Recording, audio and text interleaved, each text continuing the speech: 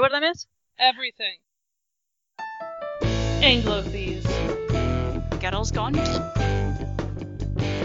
Oh my god, you people have just failed me utterly. Congratulations, Scotland, we have just gone full Brigadoo. That just explains so much of my childhood to me. Research purposes. It's super important. I hear an awful lot of judgment in your voice.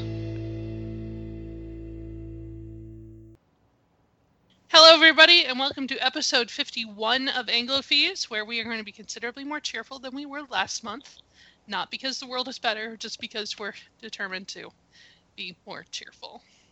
Hi, I'm Raiden. I'm Alina. And I'm Kaylee. And this month we are talking about the depiction of royals in the media, which, if you think, hey, was this brought on by Netflix The Crown? You would be correct. That is exactly what happened. And you would know us so well. You would know us so well. Yay! So, Alina and I have watched The Crown. Kaylee, did you watch it? I saw some of it. Okay. It's really hard to wrangle control of the TV away from the Walking Dead fans, although they are now currently watching Outlander. Which could end horrendously. It could end horrendously, yes. But the Scottish Tourism Board thanks you. I'm pretty sure. Well, they're going to thank me. Anyway. Yeah, they'll be more thankful of the Americans, to be honest. Yeah, well, I'm happy to oblige. Next fall. Yes, so The Crown is, who the fuck is the showrunner? It's the guy who did The Queen. Stephen Daldry. Yes, him. Is a planned show about the entirety of Elizabeth's reign. So right now they have like 6 seasons planned. Who knows? They might have to go for 7 or 8. Peter Morgan apparently created and written by. Yeah. Stephen Daldry's directed it, but Peter Morgan, who did make The Queen, it's pretty much the joining of the British prestige. Mm-hmm. Yes, and Julian Fellows is, I'm sure, very, very sad he's not involved. Very sad. Quietly waiting by the phone. Yep. Yeah, now, Go Fug Yourself has been doing recaps, and I believe they have caught up through the end of season 1 at this point.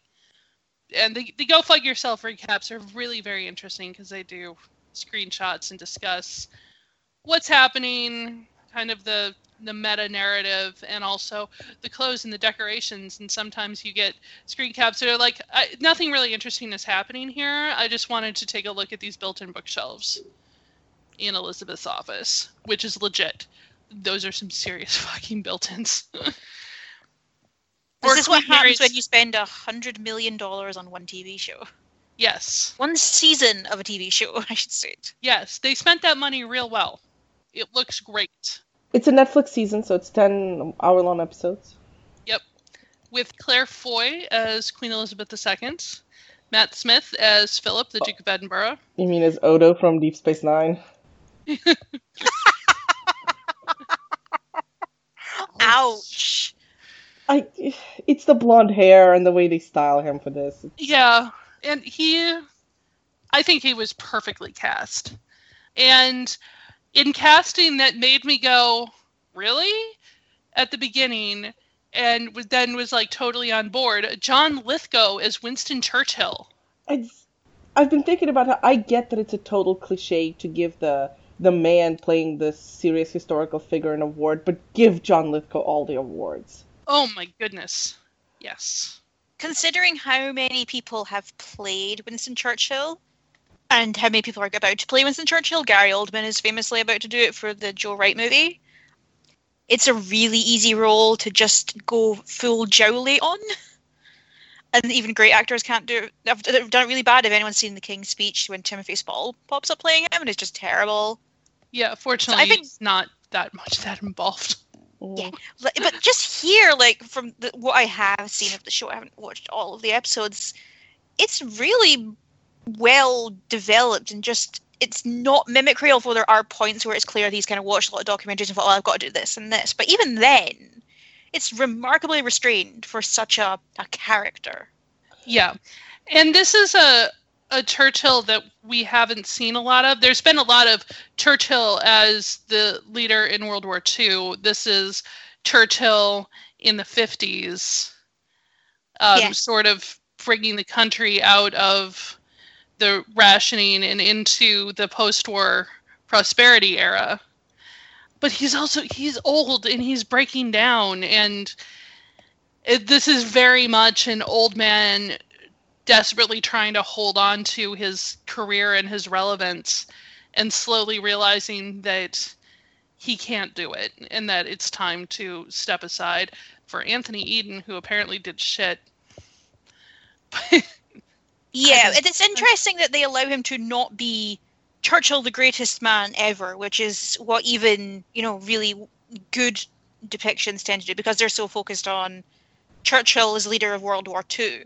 Yeah. So you don't tend to get a whole lot of, like, Churchill when he was Prime Minister in the 50s and was in charge of an incredibly shitty economics policy, or Churchill pre-war, where he used to be an MP in Dundee and he was hated up here because he basically got parachuted into a seat so that he could get into Parliament, which is not an uncommon practice. But you don't really get to see him as being the guy who got increasingly shit at his job, or the narcissism that he was very well known for. During World War II, while the rest of the country was on rations, he had a chicken dinner and a bottle of champagne for dinner every night. Yeah. And boy, does it show on John Lithgow in this show. It's interesting how much Churchill was in this show, although I kind of get it, because a lot of, and the show kind of makes this almost a thesis, a lot of Elizabeth, especially her early reign, is kind of about being not there as opposed to being any kind of active leader. She's not supposed to be. That's not what constitutional monarchy is about. So there's a lot of Churchill in the show, and it's very kind of delves into his human portrayal. Yes, what an autocrat he was and how he was trying to hold on to power, but then how he seemed sincerely touched by when people also sincerely noticed him, like when she gives a speech, episode 9 or 10, when he finally retires. When he's stepping down and she gives him basically a thank you speech. And he's honestly he's all choked up. And this is not long after she gives him the greatest "I'm not mad, I'm disappointed" speech, in which she's sitting there basically going, look, you didn't give me the information I needed to do my job, so I can't help you do yours. And I get it, but also we can't function like this. And he's standing there, head down, lip trembling, like he's going to cry. It's great. I remember even after the first episode, my impression was, well, if this is anywhere near how things really went, after Churchill was her first, how unimpressed must Elizabeth have been with anybody else who followed? Mm-hmm. You think you're going to walk in there and impress or intimidate the Queen? Please. Right. Please, she Tony cut her Blair. teeth on Churchill. David Cameron, please. It's not Cameron anymore, it's Theresa May. Mm. She can show off her cool shoes, if nothing else. Yeah, well. Okay, yes. So I have a question to ask the two non-Brits in the room about this. Mm-hmm. How does this show play to you, knowing the current cultural context of the British royal family and the massive discrepancies in class and wealth that we currently live in? Because about a week after this show came out here, it was revealed the sheer amount of money that the Queen in particular, was getting as a raise in her allowance, while massive cuts are being made to people on disabilities or the unemployed. And Buckingham Palace is about to get a $300 million renovation. Which, okay, on the latter issue, I will say that place needs it. Yeah. And it is a place of historical importance, and it shouldn't be allowed to crumble into the ground. I'm in favour of saving that, but I'm always incredibly conflicted doing the whole, well, particularly when the defence says, oh, well, they bring in tourists. And it's like, well, France beheaded all of their royals. They're doing okay for tourists. Or, well, America may not be so great in the coming years for tourism, but, it's just something that I feel very conflicted about. We have millions of acres of national parks, and also New York City, so we don't need royals. No, you guys have Hamilton. We have Hamilton, so we're fine. We're getting it next year. It's okay. Yeah. But I'm interested in that just because I've mentioned it on the show before. I am in favour of dismantling the monarchy, but I still spend lots of time on Go Fug Yourself going, oh, tiaras and dresses and all their kids are really pretty. But it's like you're a person who is multi-layered and has different nuance and shit. Yeah, nuance and shit. I know that's not allowed anymore, but here we are. I mean, I think when it comes to the Buckingham Palace issue, that yes, the place needs it, and as I understand it, the government has been kind of reluctant to allocate money for repairs that would have saved money in the long run and not presented this dire need. So it's one of those things of, look, if you'd spent a little bit of money before, you would have saved money in the long run, but no one wants to do that, and that's why insurance costs suck so much. I may be projecting. I don't know. But I guess in terms of what is it like to watch this show when your country or culture does not have a consistent generations long almost incredibly fractured, occasionally deified relations with the unelected head of state that gets hundreds of millions spent on them. I think I'm in a little bit of even a unique position with respect to that, and actually very different from Raiden's, because there's 2 points of view I can approach this from. And for one thing, as a Canadian, technically, Queen Elizabeth is the head of my government. So I have a tenuous, now our taxes don't go towards it the way yours do, but there is that tenuous connection. And I always found it personally very charming. That, say, my passport says, like, this is a subject of a queen and all those things. And the other, because the point of view I can approach this from, as a Russian, I have this pet theory, and my personal belief is that Russia would have done really well as a constitutional monarchy. And he didn't move towards that fast enough because fuck Nicholas. Nicholas was a horrible emperor. He was bad. He was bad at the job. Stop it! You're bad at it! I do think that to the Russian sensibility, that kind of old-fashioned idea of the father Tsar and that person in charge, the symbol, would have been like a psychologically calming influence that would have allowed for more reasoned elections of prime ministers or whatever we would have called them. So I'm not opposed to that system in general, and I could see where something similar might be at work in the United Kingdom. I'm not saying that, their current allowances or anything like that are reasonable or don't need to be rethought, but I'm okay with it existing as a system. Okay.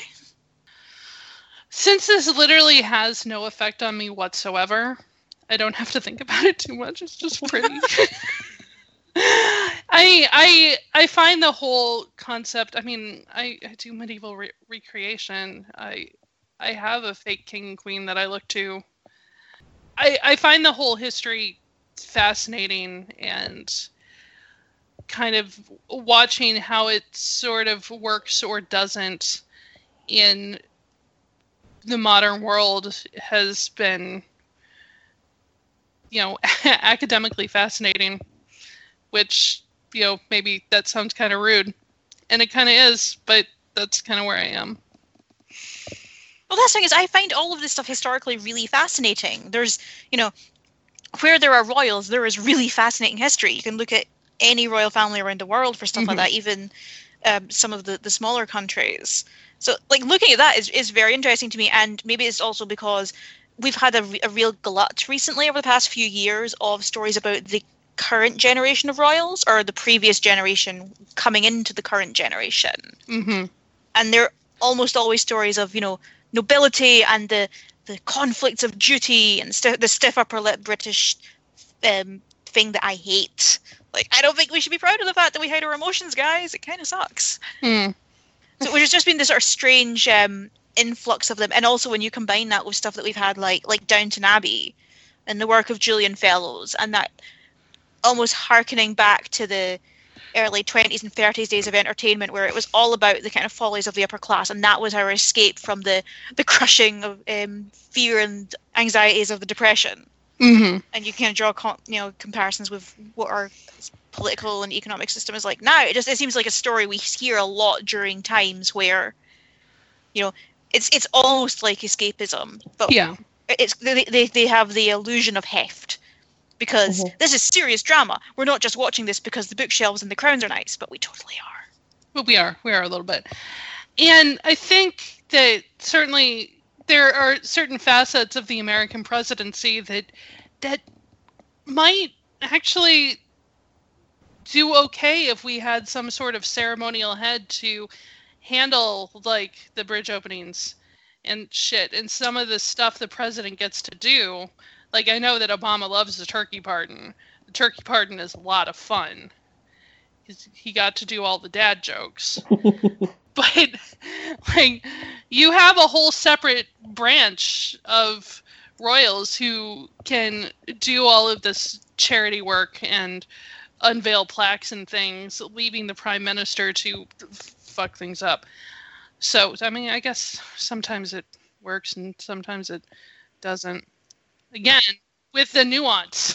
Remember when, I don't remember how many years ago it was now, 10, when Bill Clinton had to fly in and rescue these reporters from well, there was like an exchange, and the reporters who got caught in North Korea, and they negotiated their release.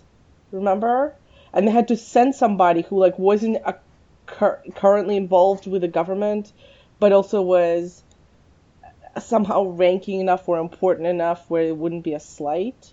And I believe they ended up sending Bill Clinton. So, like, a former president was decided to be, like, the appropriate person. Vaguely. The North Korea case, yeah. Yeah. Yeah. But imagine, so when you're talking about, like, we need, a monarch kind of, like, yeah. We need some sort of ceremonial head Right. to handle some of this random shit. And, I mean, it's been discussed before, but, like, just the thought of America and monarchy, and then George Washington starts spinning in his grave. And, if we could harness that, we would solve our energy crisis. Yeah, I don't know. It's pretty. It's shiny. Sometimes it's pretty. Sometimes you get rain. Do we want to talk about the pretty again? Let's talk about Well, the I actually pretty. have a lot of thoughts about. I was rewatching, like, kind of doing a spot rewatch last night in preparation for the episode, and I have a lot of thoughts. Okay. I noticed some very distinct plot similarities between this and the movie Young Victoria with Emily Blunt, and I wonder if because the story was really similar enough, did it just worked out that way, or maybe there's just a certain now almost like a cliche or trope in portrayals of a young female monarch that make for, like, good enough TV and movies that every movie maker now then will go to. Specifically, there was that conflict between the young queen and then her husband feeling emasculated, like he has nothing to do, and trying to find his own place in this government.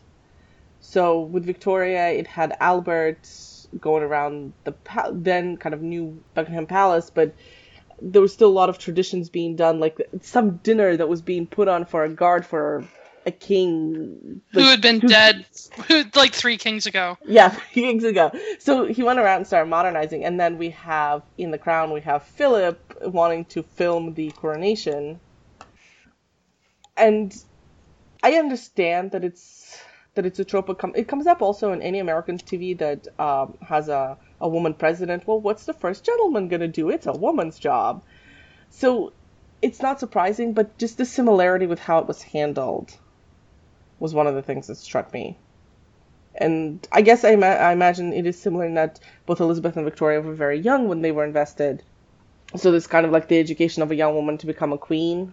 But it really was kind of rehashing those same plot lines.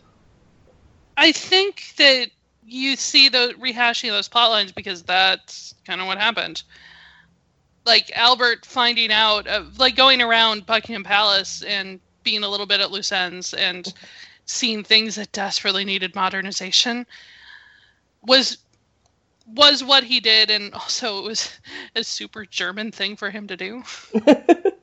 Philip, like, I found Philip in The Crown to be properly frustrating because it was like, oh my god, dude, you knew that she was Mhm. the heir presumptive when you married her. You knew that you were going to be the consort when it got started. I know this happened a lot sooner than you were hoping, but it's not like you didn't know what the tin said when you opened it. Philip in the show is so, like, from the very first scene, the show opens with King George making Philip, I guess, like, he signs off essentially in preparation for marrying Elizabeth. He has to sign away his foreign citizenships of Greece and Denmark, I guess, or maybe just Greece. I don't remember specifically what it was. Greece and Denmark, yeah. And then become an English duke, and then you get a scene between Philip and Elizabeth, and he's just so kind of mean to her, essentially. He's really, so he is a very frustrating character, and I agree with you. It gets to that point where it's like, look, if you really didn't want to be, the husband of the queen, then maybe you shouldn't have married her. But you did. So, suck it up, Buttercup.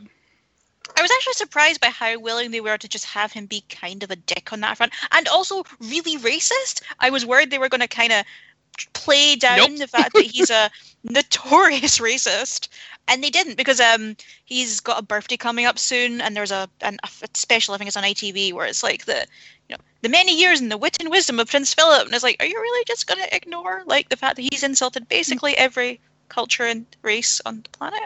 Are we gonna do that? And they don't hide it here, and I was quite pleased with that. Yeah. Not that I was delighted to see it, but there's a moment where he makes a comment about nice hat, I think it is. Yeah. And the look he gets in return to an African king, and Elizabeth's like, that's a crown. He's the king. And the look that he gives is yeah. It's the patented this bitch look. It's the perfect. Second episode, the trip to Africa. It's part of their royal trip around the world, around the Commonwealth, I guess they do. And that episode, like, they definitely didn't want to paper over the attitudes of both the time and those specific people, but I think they really wanted to get out of there. The show, I mean, like, it's just... Yeah.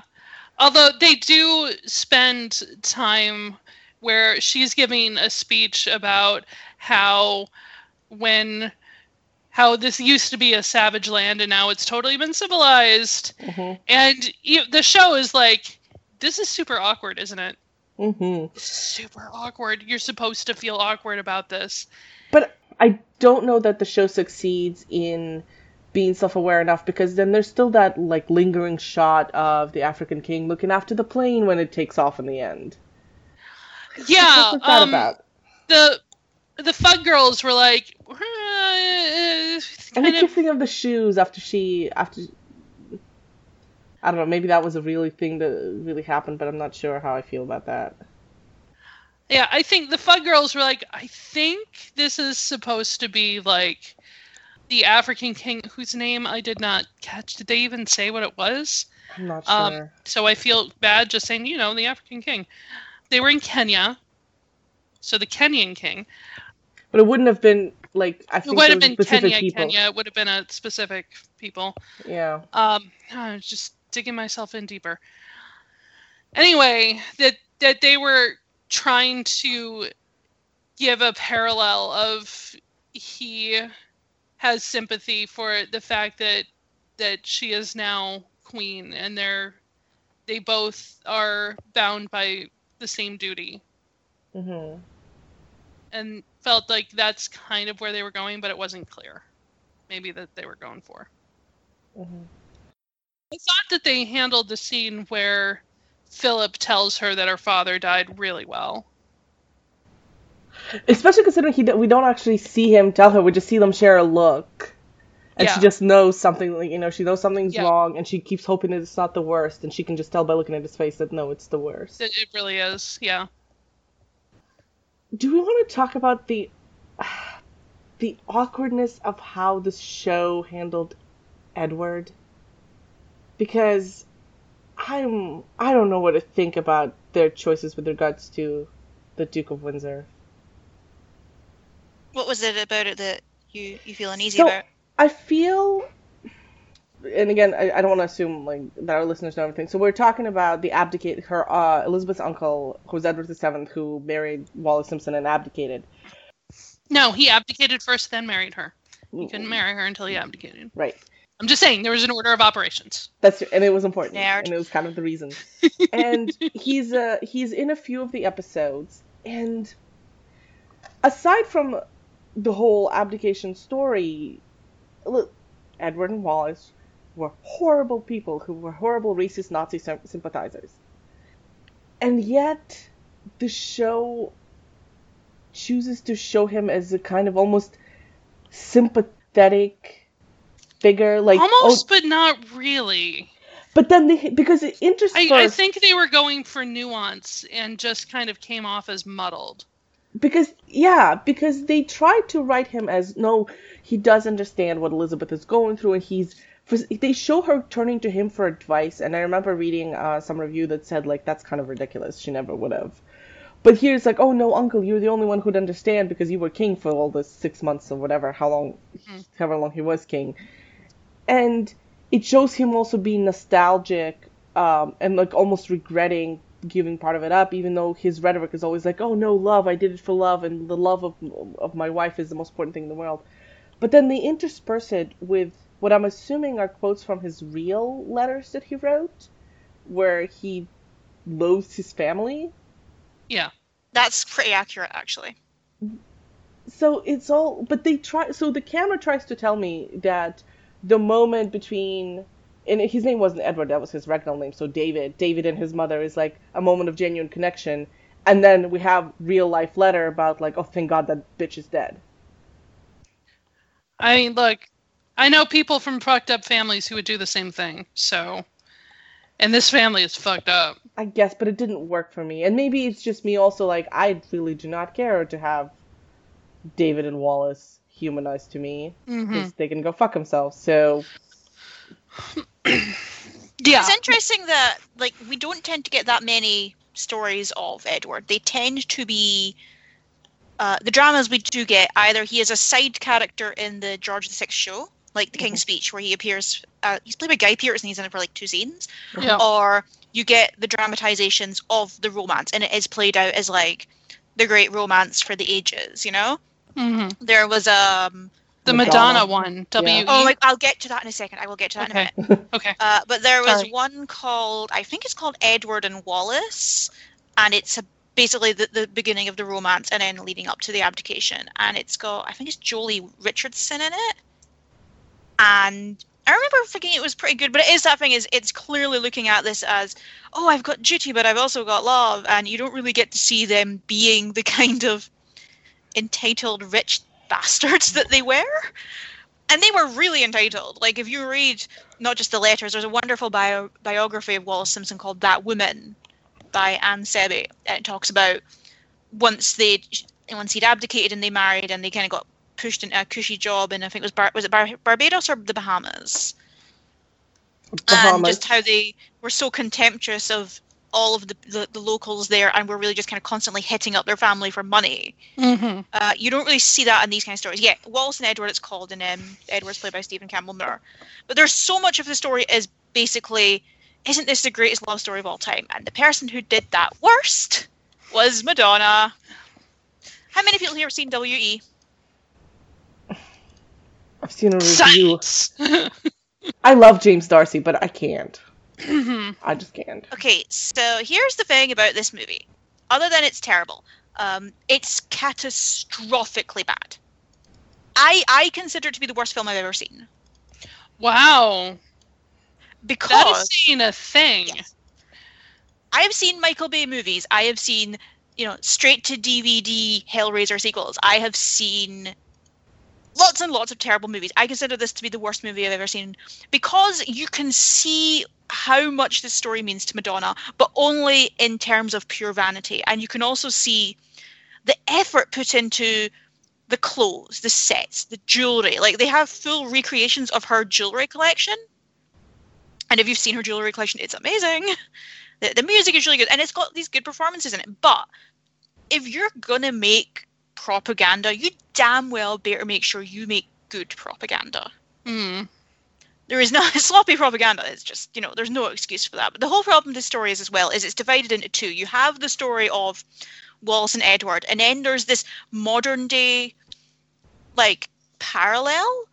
We have a character called Wally Winthrop, played by Abby Cornish, and she's a dissatisfied housewife in the 90s in New York with her doctor husband who beats the crap out of her, and she becomes obsessed with Wallace Simpson because there's an auction going on at the auction house she used to work at, which is Sotheby's, I believe.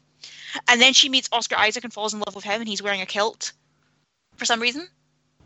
This also came out the same year as Sucker Punch. Bad year to be Oscar Isaac. Every other year since has been great, but not this one. So you have these parallels. Isaac was in Sucker Punch? Yeah, he's one of the really creepy doctors. And Abby Cornish, they were both orderly. Yes, wow. They are. Bad year for both of them. So the problem with the movie is basically she is the window into the Wallace Simpson story. And what I think Madonna is trying to do... Other than win an Oscar. But what I think she's trying to do is position that story as fantasy, as this woman's fantasy, in a way for her to escape her own life. The problem is she then starts fucking with history. There's a moment where the Wally character, Abby Cornish, goes to dinner with friends and is telling them all about Wallace Simpson. And one of them says, weren't they Nazis? And she went, oh no, that was propaganda spread by the British government. It was all lies. And it was like, no, it wasn't. No. Okay, you can argue that, yes, all of the upper class at the time were pro-Nazi to a point in the early 30s. You would be right. They continued to be pretty sufficiently pro-Nazi during the 30s. And then continued to be really racist after that with just about everyone else. This is not propaganda. We know this to be true. You can look this up. It takes you 20 seconds of Googling to find the slurs, to find the way that I believe they visited a concentration camp at one point. I will Google it now to tell you, because I know how to do research, Madonna.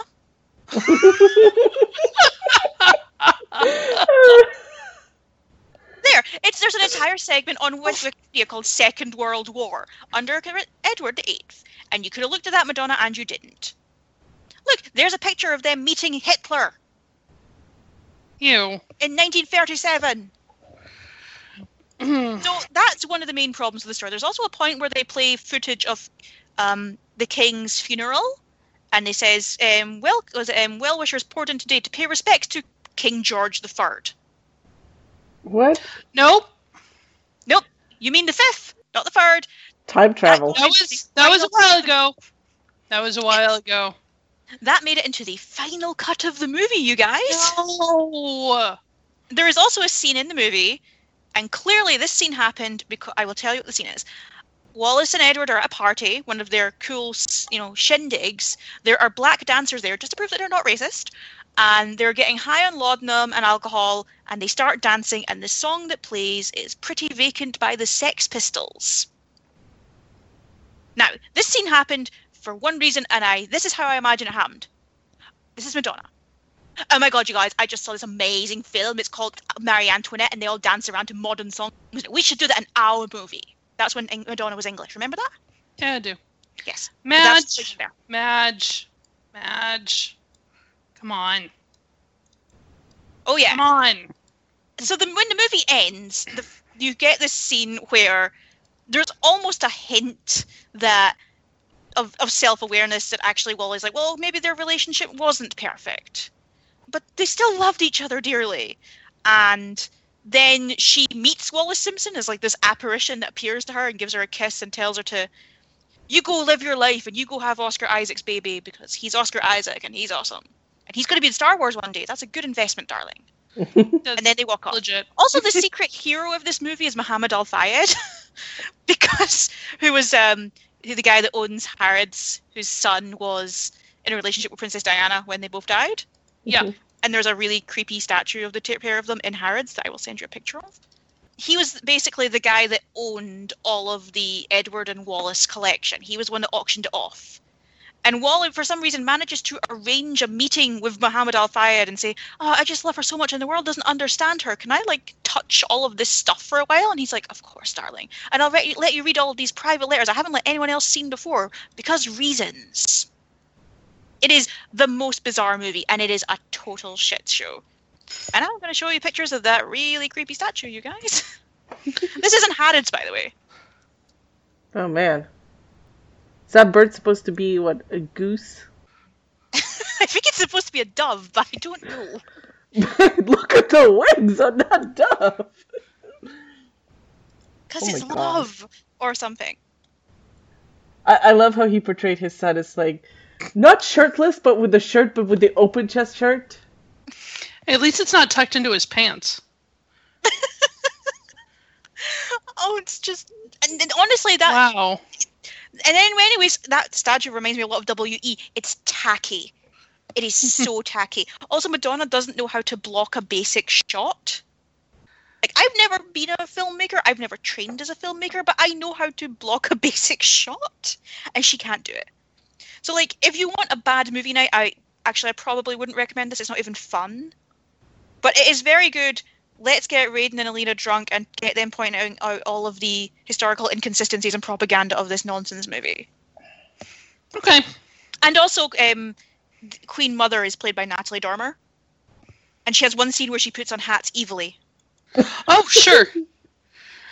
I mean, if you need somebody to put on a hat evilly, you get Natalie Dormer. That's just, fact. It's such a bad script as well.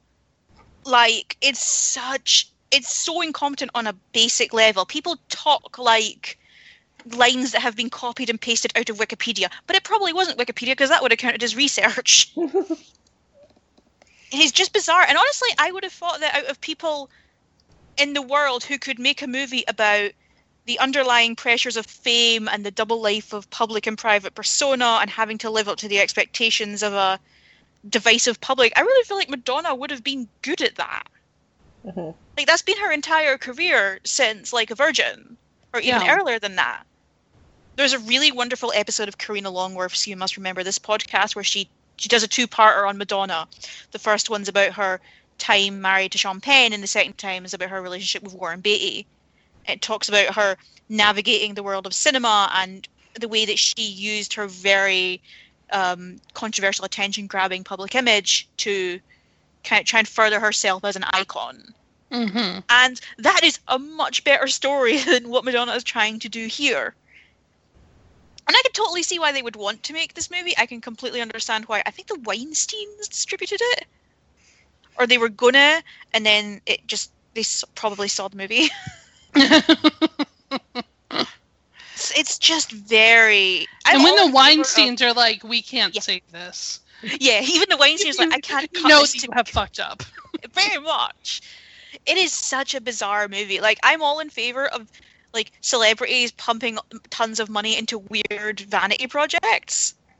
Like, I have a huge soft spot for all the movies Angelina Jolie's directed. Because I don't think they're necessarily good, but I think it's really clear that she just doesn't give a fuck what other people think. But here, it's not even fun, it's just really sad and kind of offensive and gross. But with very pretty clothes.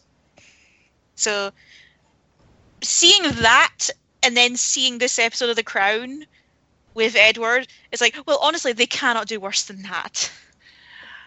Yeah, I thought it was an interesting choice to sort of frame the coronation episode around him and to view the coronation through his eyes.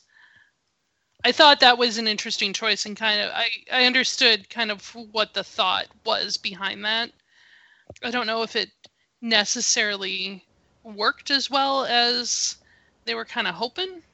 And then sad bagpipes. And like, I can also understand the whole thought of kind of needing some time to regret some of your terrible choices you've made in your life. I'm just saying. And having some pathetically emo way to cope with that. Some of us fake. Highland emo is just a whole different level of emo. But I like the fact that he has a kilt in which he can do his Highland emo.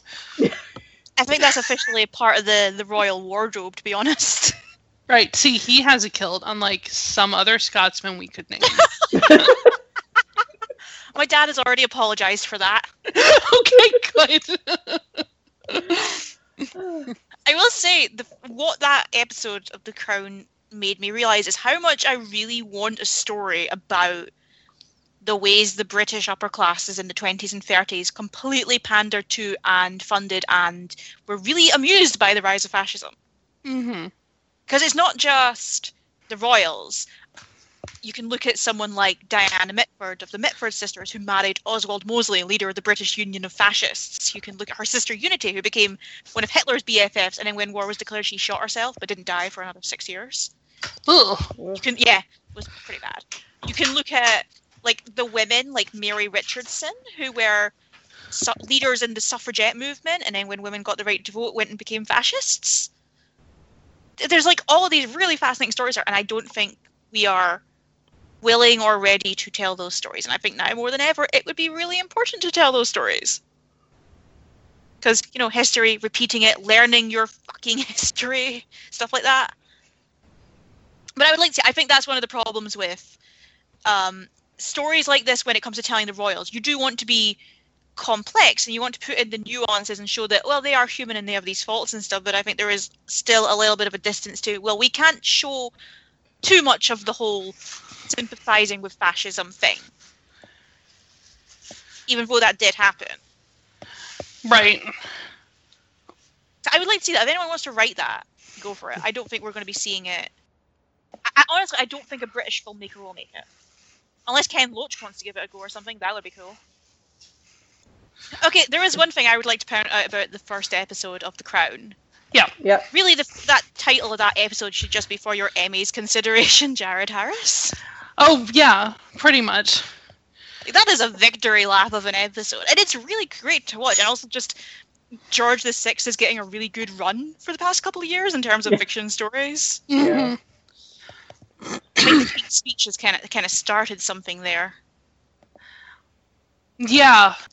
So I mentioned that I watched A Royal Night Out last night, which is a heavily fictionalized version of the kind of Rumspringa that Elizabeth and Margaret went on VE night. With good use of Rumspringa. Thank you. Like, in reality, they went out with a big group of people, including their nanny and Captain Peter Townsend, who we'll get to in a minute, who Margaret was linked to romantically, even though he was 30 and she was 14. Anyway, very awkward. Any more awkward than the fact that Prince Philip was, 19, 18 when he met Queen Elizabeth and she was 10? Yeah. And then at 13, she was like, yep, that's the one. That's the one. Let me just put a date on my calendar. Yep. 8 years from now. There is the second to last episode of The Crown where we see the guy that clearly the rest of the family would have preferred that she married, Porchy, who's the Earl of something. And Philip is being all jealous that she's spending time with him because he is also involved in her racehorses, which we all know that Queen Elizabeth loves the ponies a lot. Possibly more than her own children. Mm. And Philip gets all snitty. Like, they have a great scene where they're having a knockdown, drag-out fight in the car, and there's no audio. You just see them screaming at each other. And then at the end of the episode, she gives him this speech where she's like, yes, no, Porchy's just a friend. He's always been a friend. And much to everyone's dismay and disappointment, the only one that I've ever loved is you. Can you look me in the eye and say the same? And he cannot. And she's like, I fucking thought so. And then she goes and bids farewell to Churchill. It's a great scene. Anyway, back to A Royal Night Out. Rupert Everett, I believe, plays King George, and yeah, no, it's a very minor part. It basically has George and the Queen Mother as the anxious parents waiting at home for their daughters who have severely broken curfew. And Belle Powley as Margaret is just delightful. It's a very light movie. And just sort of the swarming masses of joyful humanity that we can have the lights on at night now. Yay! And Elizabeth going out among the people, and she hooks up with this airman who she gets separated from Margaret, so she spends the night sort of trying to chase down Margaret, and Margaret is off having lighthearted adventures and then getting super drunk and then ending up with a bunch of prostitutes. As you do. As you do. And the guy who runs the brothel is like, holy shit, you are P2. You want to go to a party? You have the password to the super exclusive party? I will safely escort you there with some of my girls. Everything's going to be fine. It's the guy who was in V for Vendetta and has been in like literally everything since. And every time I see him, I'm like, oh yeah, that's the guy from V for Vendetta. And I can never remember his name or anything else he's been in. But he was the guy who's the propagandist in V for Vendetta. Which, by the way, universe, was not a blueprint. It was a warning. Can we stop this? Please? Just asking. Man, it's been a weird month. Sorry. Back to happy. Was it the same guy who was in The Queen? I think so. Before we go too far, I just looked at, because of, there's only 10 British actors, the actor who played Edward VII in The Crown is the actor who plays Charles in The Queen. Yeah. Which makes it's Alex Jennings. Yep. He's also best known in Britain. Well, one of the reasons he's best known in Britain is he plays Alan Bennett quite a bit. The playwright who wrote The History Boys and very famous kind of public speaker. Like, seriously, we only have, 16 actors and they all come from the same 2 schools and they all kind of look the same. But they're all getting royalties from Harry Potter, so it's all good. Yep. Or Fantastic Beasts. That's still Harry Potter. The Harry Potter extended universe. Right. The saga. God, Johnny Depp, why? Oh, I'm still mad about that. I'm not even seeing the film and I'm mad about that. It's very pretty. Just saying, back to Jared Harris, you should just cast him as Dumbledore, you guys. Yes, do that. Absolutely do that. Absolutely do that. Cast Jared Harris in, everything. I'm fine with that. And let him not die for once. For once, yes. I'm still sad over the Mad Men, so, I will say, I really like that they don't constantly rely on the stutter for that role there. Because, I think that was how he was primarily defined, even up to the King's Speech. It's he was the one that stammered, and his daughter's the Queen. So I'm glad that they didn't do that. He does get some top-notch, distressed coughing scenes. Oh, yeah. Sinister coughing scenes. We know what this means when someone coughs in a film. They're going to die. Don't you feel like smoking really hangs heavy over the entire production of The Crown? Yes. Ominous smoking. Oh, yes. Ominous smoking, but, everybody who you see smoking a lot died of lung cancer. Yeah. Princess Margaret, looking at you. Yep. Queen Mary, looking at you. What were you thinking? Yeah, that's why if any of the royals smoke now, they hide it a lot more. Mm. I liked the episode, I think it was the 4th episode with the Great Smog. Act of God, yeah. Act of God. I thought that was a really effective use of storytelling.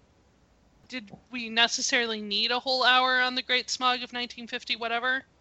Maybe not. I will say this was what I found with these episodes is there is so much history to cover, but there still feels like a decent amount of padding. Mm-hmm. I feel like they put in place, I think Peter Morgan's we're going to cover this period of history, which is 47 to 55. And then next we're going to do what happens after the 50s. And then we're going to do 6 seasons they want. So they want to cover pretty much up till Diana's death, right? They want to go into the territory of the Queen, the movie. Yeah. Mm. So I feel like they were very set in what they wanted to do and are not so keen on diverging from that. Mm-hmm. Well, I think they're also trying to figure out exactly what people want from this show. If it's just the straight up bare bones history, that's boring because we have a lot of TV coverage of that. what people want is sort of the dishy interpersonal relationships, which the show does get into more in the back half of the season. Mhm. Like, they really get into Margaret and Townsend and what all of that ended up meaning for the Queen and the royal family.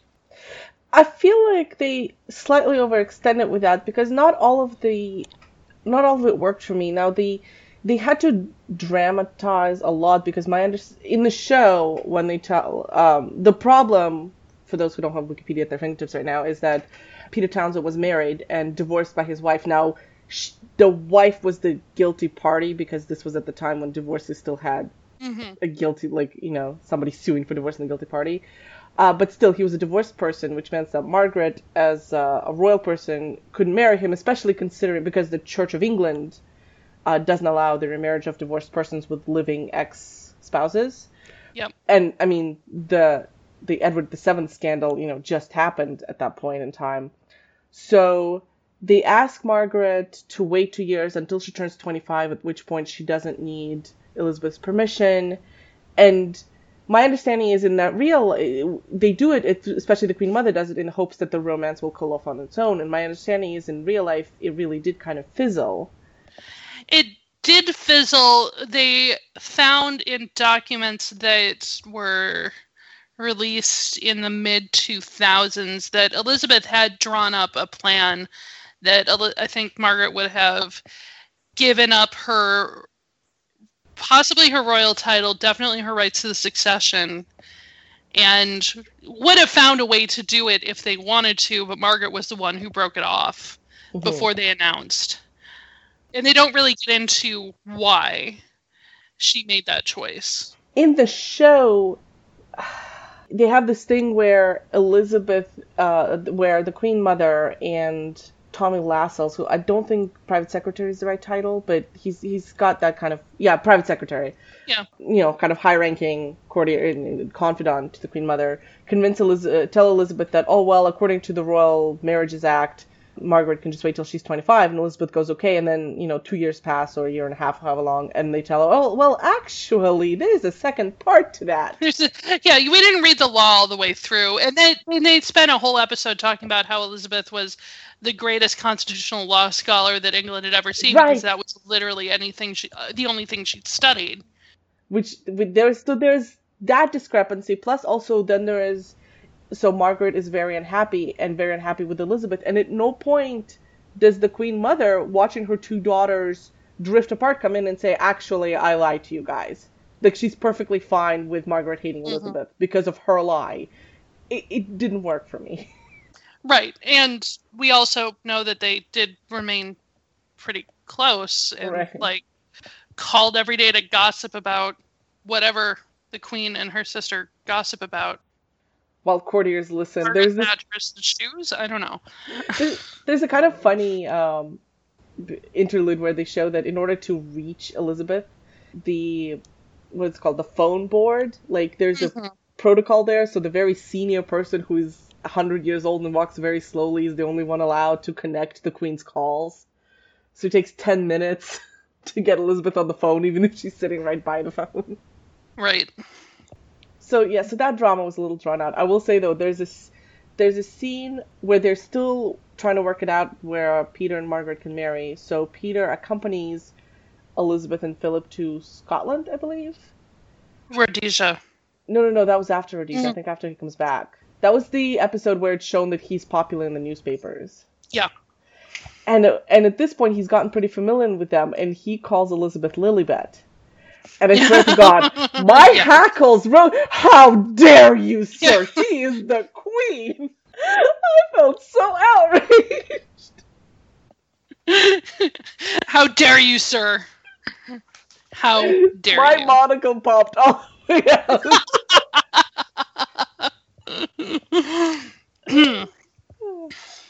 Lilibet is an adorable nickname, by the way. It is. And the Fun Girls also did point out that all of these episodes are written and directed by dudes. Yeah, that's a problem. And so, dudes don't necessarily understand how women relate to each other or how relationships can work. They don't have the same understanding. So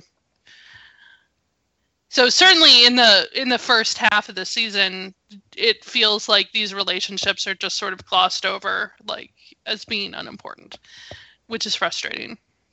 But we get to see a lot of Prince Philip's ass, so that's okay, I guess. It's true. An awful lot.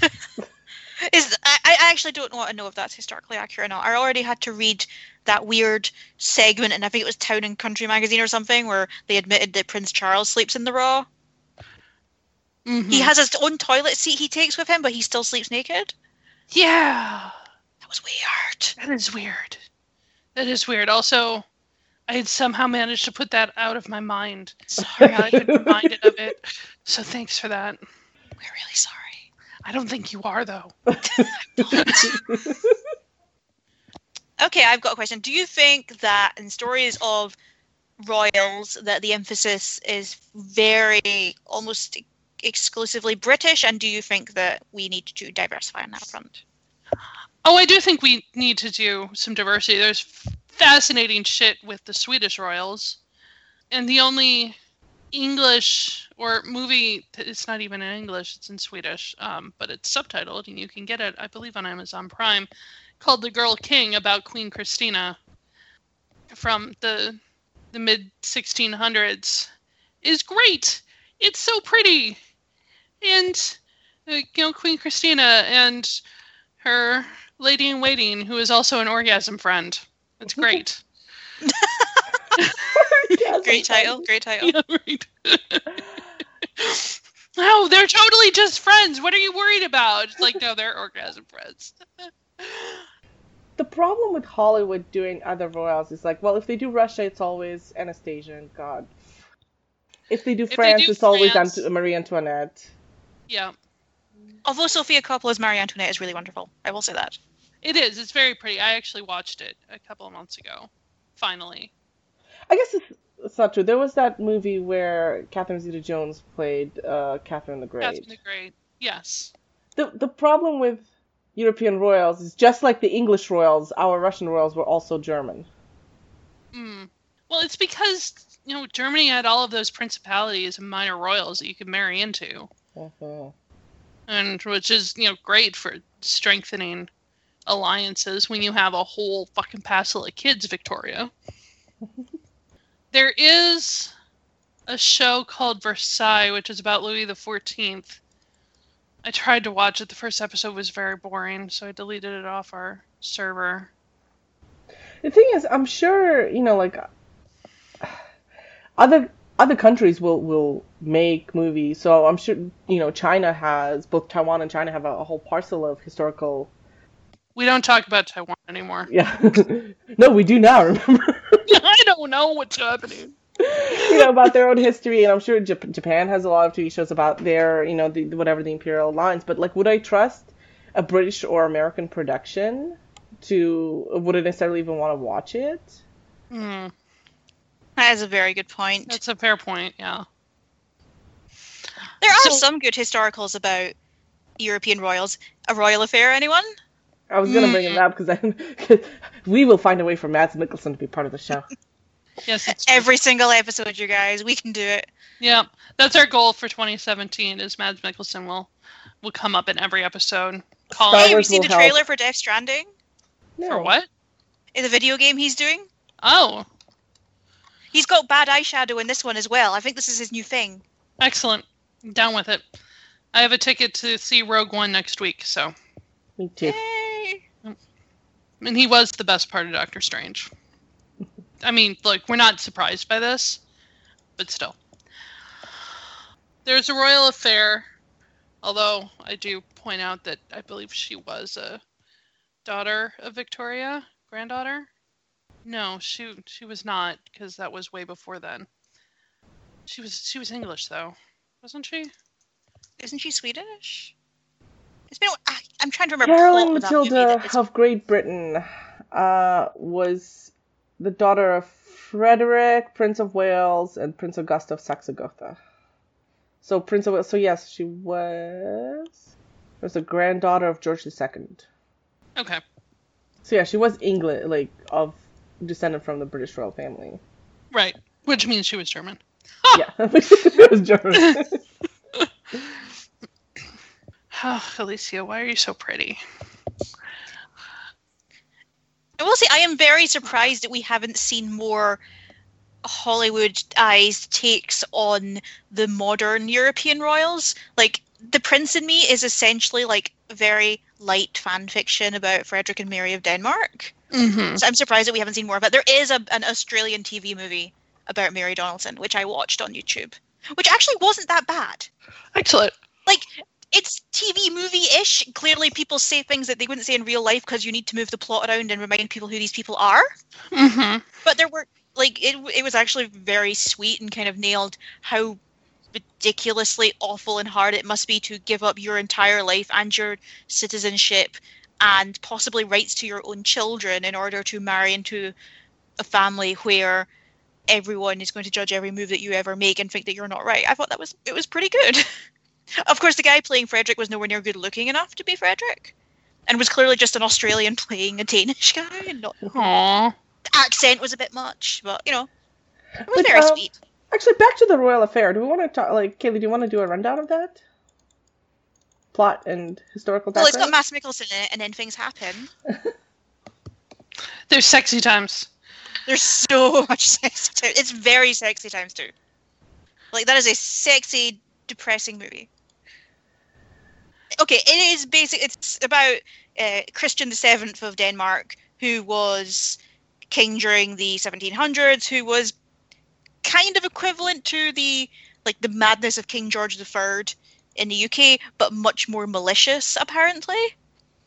And he had a doctor who was basically by his side during everything, and then he had this wife, and basically the wife and the doctor were doing it and influencing him in possibly good or bad ways on the throne, and then ends badly. Spoiler. Yes. But it looks gorgeous. I mean, if you thought Britain could do period dramas, wow, Denmark have got that shit locked down.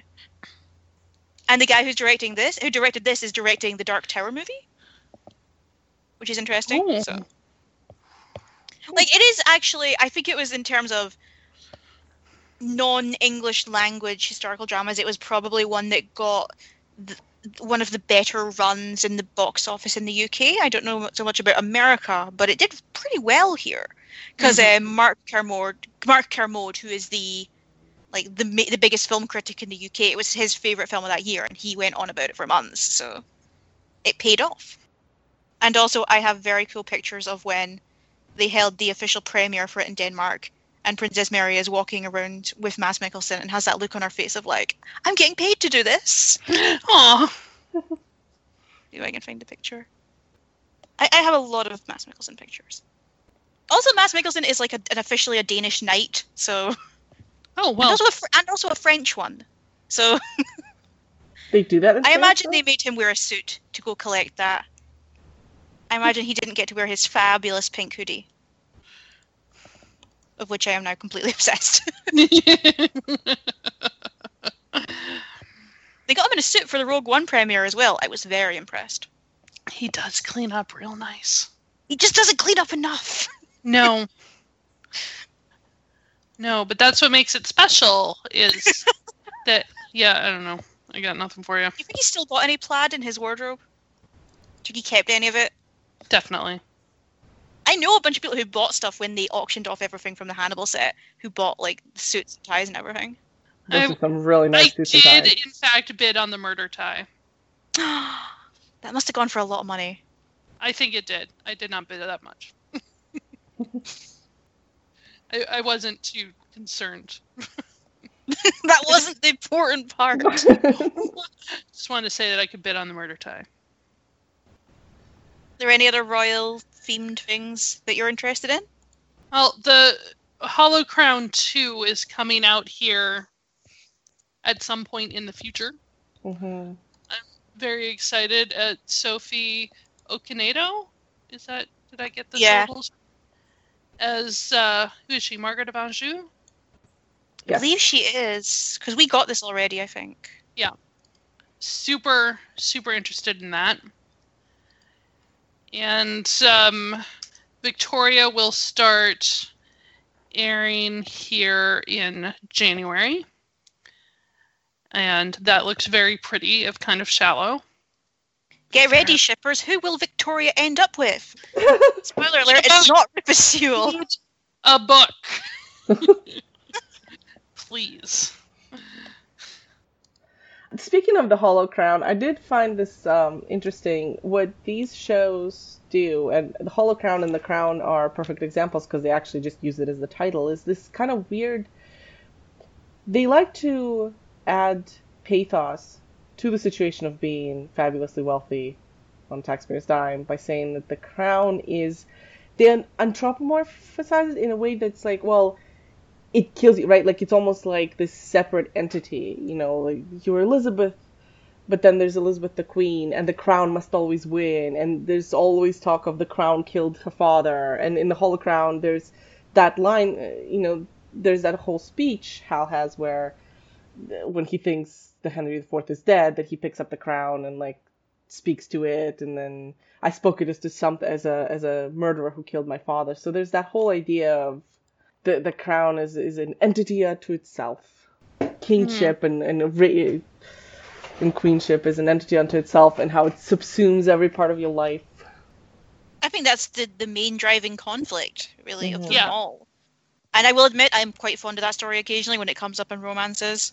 Mm-hmm. Tortured princes is great. Like, I think that if you're going to have a monarchy, if you're going to have, like, this peerage who are expected to, like, take care of their lands and do shit, then yes, that I feel like that conflict is important. That you should be able to recognize that you have a duty, that maybe you didn't choose it, you were born to it, but if you have it, you can't just sit around drinking shit and gambling your money away and not doing the duty that comes with your privilege. And not doing that duty is kind of what brought on the French Revolution, I'm just saying. Yeah, and the Russian one. Uh-huh. There's a great scene, there's actually a series of scenes that is in The Crown, in the Young Victoria, and in The Queen, of when the younger queen talks to an older one. So in The Crown, that's Elizabeth talking to her grandmother, and she really outlines kind of when Elizabeth complains. This was the Great Smog episode, and she said, well, if the smog hadn't lifted, because people from the government were coming to me and saying you have to make Churchill resign, because you technically have that constitutional power to suggest it, but she's kind of not supposed to use it. And she says, well, am I supposed to do nothing? And her grandmother says, you are, and doing nothing is the hardest job of all. But it is your job as a constitutional monarch to always do nothing, because you have the power, but you're not supposed to use it. And it reminded me of a scene in the Young Victoria. That scene was of Victoria talking to the widow of her predecessor, where she tells her, Adelaide. where she says, you were a monarch, you know, the prime minister's a politician, the politicians come and go, you stay, you have to be like the constant symbol. And the Queen even had a scene of the Queen's talking to her mother, the older Elizabeth, where she says, like, I think I'm losing the faith of the people. So there's always a scene in these movies of the Queen taking advice from an older woman who understands her position. Yes, I think that's an advantage that the British queens have had over the kings, is that they have had, generally, their predecessors have all been dudes, and they have had their predecessors' wives to kind of talk things through in a way that I don't think men would do. Mm-hmm. And asking about some of this behind the scenes shit that men would never think of and that women kind of have to. And maybe that's kind of gender essentialist of me, but I suspect it is true. And also, we haven't really spoken about the Queen. Even though I feel like after that movie, Helen Mirren became almost kind of the quintessential portrayal of modern royalty. And there was a play, she did it on stage for a while afterwards, didn't she? Yeah, The Audience. which was basically made to show off that she could play the Queen again and get a Tony. Like, the entire play is engineered for that. I mean, it worked. Yeah, right. I rewatched The Queen last night. I've seen it, a few years. I haven't seen it for a few years, and man, I don't know how I feel about Tony Blair, Queen fanboy. It just felt like the entire point of that character in that movie was to show that, oh, don't you badmouth the Queen. You don't understand how great she is. I mean, this was the early days of Tony Blair, when there was still the twinkle in his eye and people didn't think that he was the Antichrist, so I kind of buy it. And also, I like Michael Sheen, but I'm glad that he gets to play people other than Tony Blair now. Yeah. I feel like he's earned that right now. So Do you remember, I know that it was a while ago, Diana's death and kind of the fever pitch that surrounded it, but I'm trying to remember that movie versus what it was actually like. It's tough. It's 20 years next year. Oh my gosh. Yeah. But yeah. I mean, that happened as I was leaving for college, so I remember that my mom dropped me off. I went to college in the same town where my grandparents were living, so Mom brought me up, and then she crashed at Grandpa's house and was woken up by the radio playing the funeral music, because it was early morning here. And my point is that I was kind of focused on other things. And that was one of the first times that internet news factored in, because I had already seen, like, it was posted on America Online that she had died. So I knew about it the night before, and then it was on the front page of the paper, and Mom was like, "Oh my God, did you know about this?" I'm like, "Oh yeah, I've known about this for like 12 hours. And she was mad at me because I didn't tell her.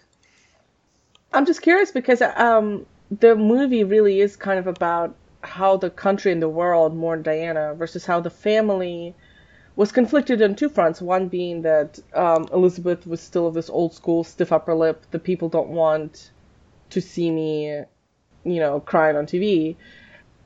And the other being that they didn't like Diana, and they didn't like her for, personal reasons, but the country expected them to put on a show of heartbreak and remorse. And now it's very interesting. I do like how the film really shows Diana. Like, they keep on showing footage of her from TV interviews and such, so she's not a character in the movie because there's no an actress that plays her, but instead she overshadows the entire movie, and it's almost like, well, now that she's dead, she's won, and she's always won. Mm-hmm. Over you, specifically the Queen, over Charles, but really over the Queen, because the Queen's the head of the family that Diana was in conflict with. I was only 7 when she died, so I don't remember a huge amount. I do remember a lot of the headlines, because it was every headline for about a month, even longer. But I remember looking back on it a few years later, because there was a TV special on like one of the dingier channels here, and just it focused on the huge contrast between how she was portrayed literally days before she died and how she was portrayed after she died. Mm-hmm. She wasn't that well loved necessarily with the British press at the time. Like, she was going on lots of holidays and she was ignoring all their pleas for, pictures and stuff. And she was generally considered, for lack of a better term, a bit of a star sucker. Mm-hmm. And then, of course, but she was also incredibly savvy with the media. And they acknowledged that. She knew how to play the game so that the sympathies would be on her over the royals. If you've ever seen the very famous interview she gave with, I think it was Martin Bashir, where she's got the heavy eyeliner on and the slight flop in the hair and the doe-eyed look, oh, I'm just poor me kind of thing. Right. And is that the one where she talked about not wanting 3 people in a bed? There were 3 people in our marriage, so it was a bit crowded, I believe is the phrase that they used. That interview was in the movie. I watched that one live. See, that thing was watched by millions. Yeah. That was a proper game-changing situation. And it was also at a time when the royals were not that popular. Not only was there the Charles Diana divorce, Prince Andrew got divorced from Sarah Ferguson, Princess Anne got divorced from her partner, I can't remember his name. Windsor Castle was subject to a huge fire. It was a very strange kind of political time. We were after Thatcher, but we weren't in New Labour yet. So you had John Major, who's the most uninspiring human being who's ever lived. So whatever royals were supposed to be a symbol of at the time, it wasn't working.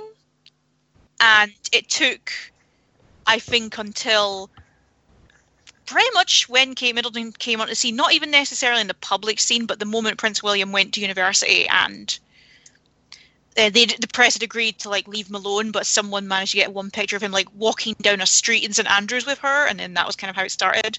But I think there was a generational situation there. The older generation of royals were kind of not outstaying their welcome so much, but didn't know how to stay with what was going on. And I think the Queen, the movie, is very good at showing the specific kind of PR nightmare that it is to be in that constantly public situation. And how you have to be willing to play it. And there is a sense that the Queen doesn't want to play it because it's almost rude for her to play it. Yeah. It's kind of gauche, you know? I think it's very good at that. There is a bit too much of the, you know, Tony Blair, like, she's given up her life for this, rah, rah, rah, I'm waiting for my knighthood kind of thing. Just a bit. But it's a really good Tony Blair impression, you guys. Right. He's so good at that role. It's, like, upsetting.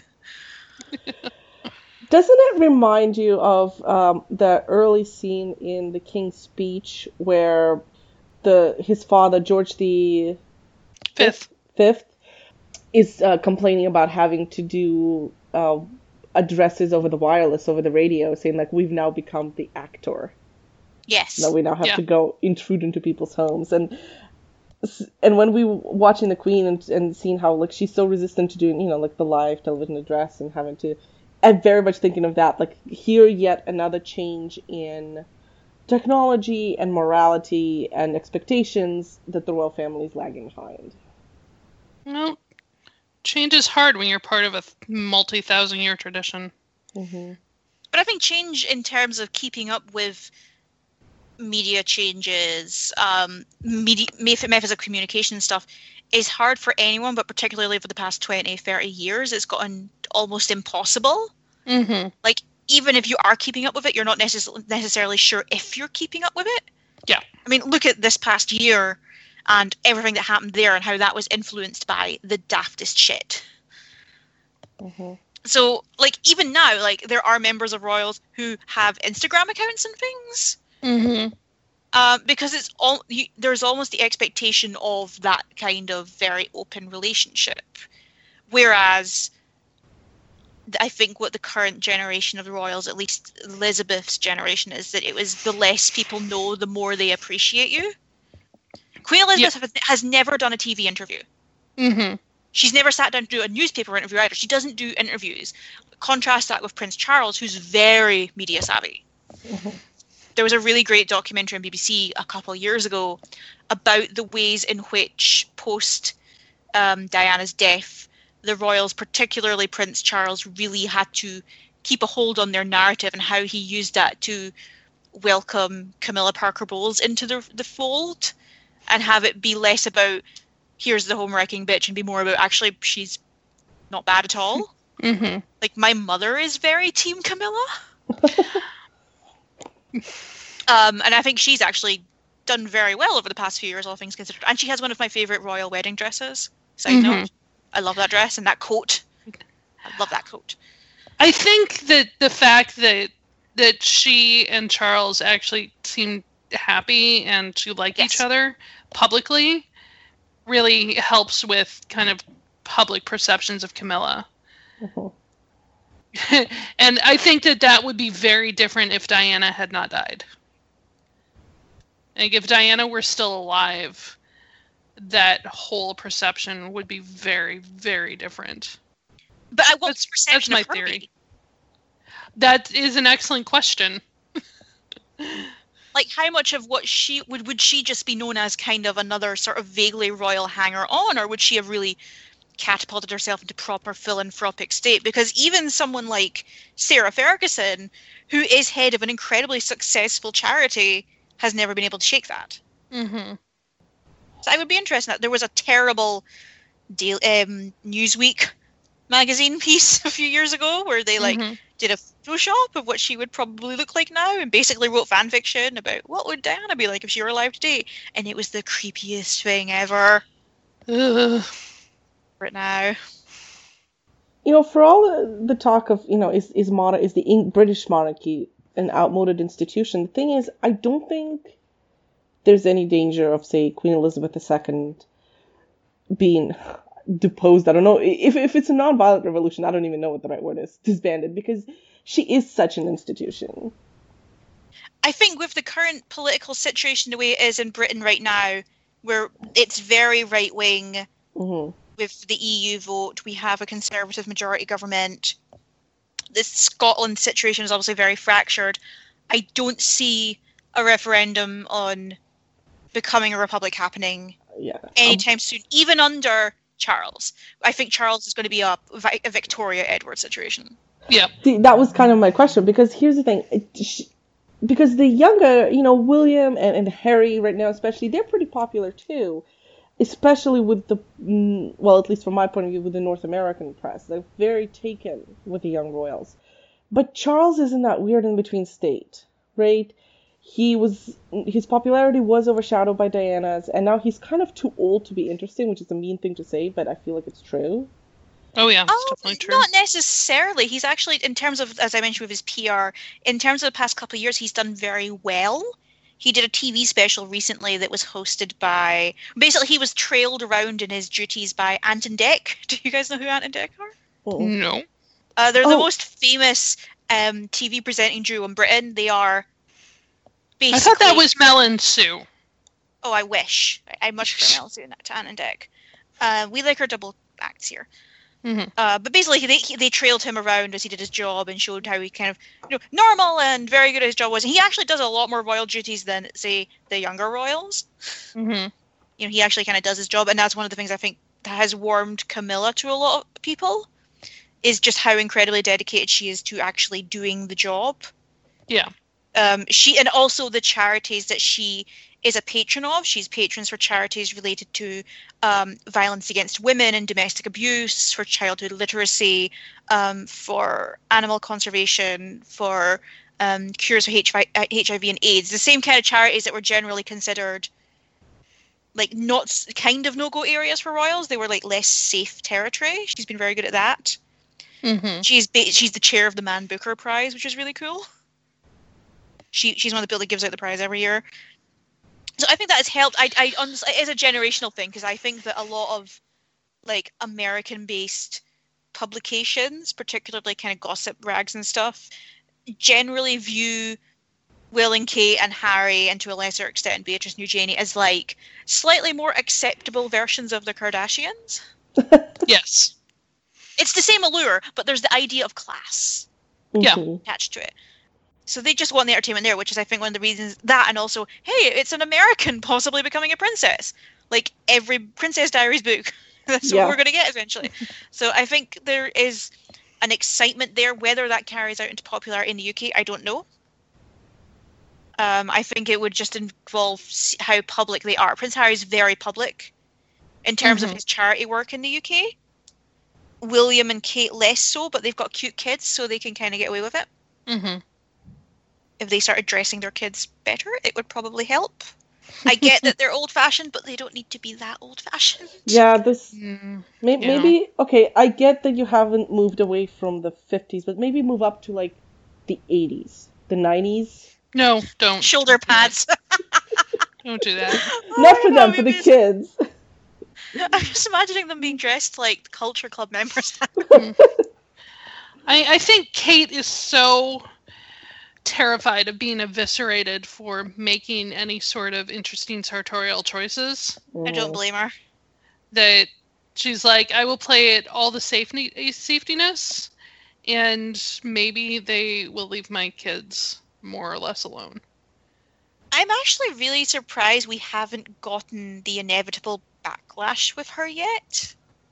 Not that I'm rooting for it or anything, but like this happened a whole lot quicker with all of the other women in the royals that married into the royals than it has with her. I'm wondering how much of that is because she has been deliberately shielded by the family.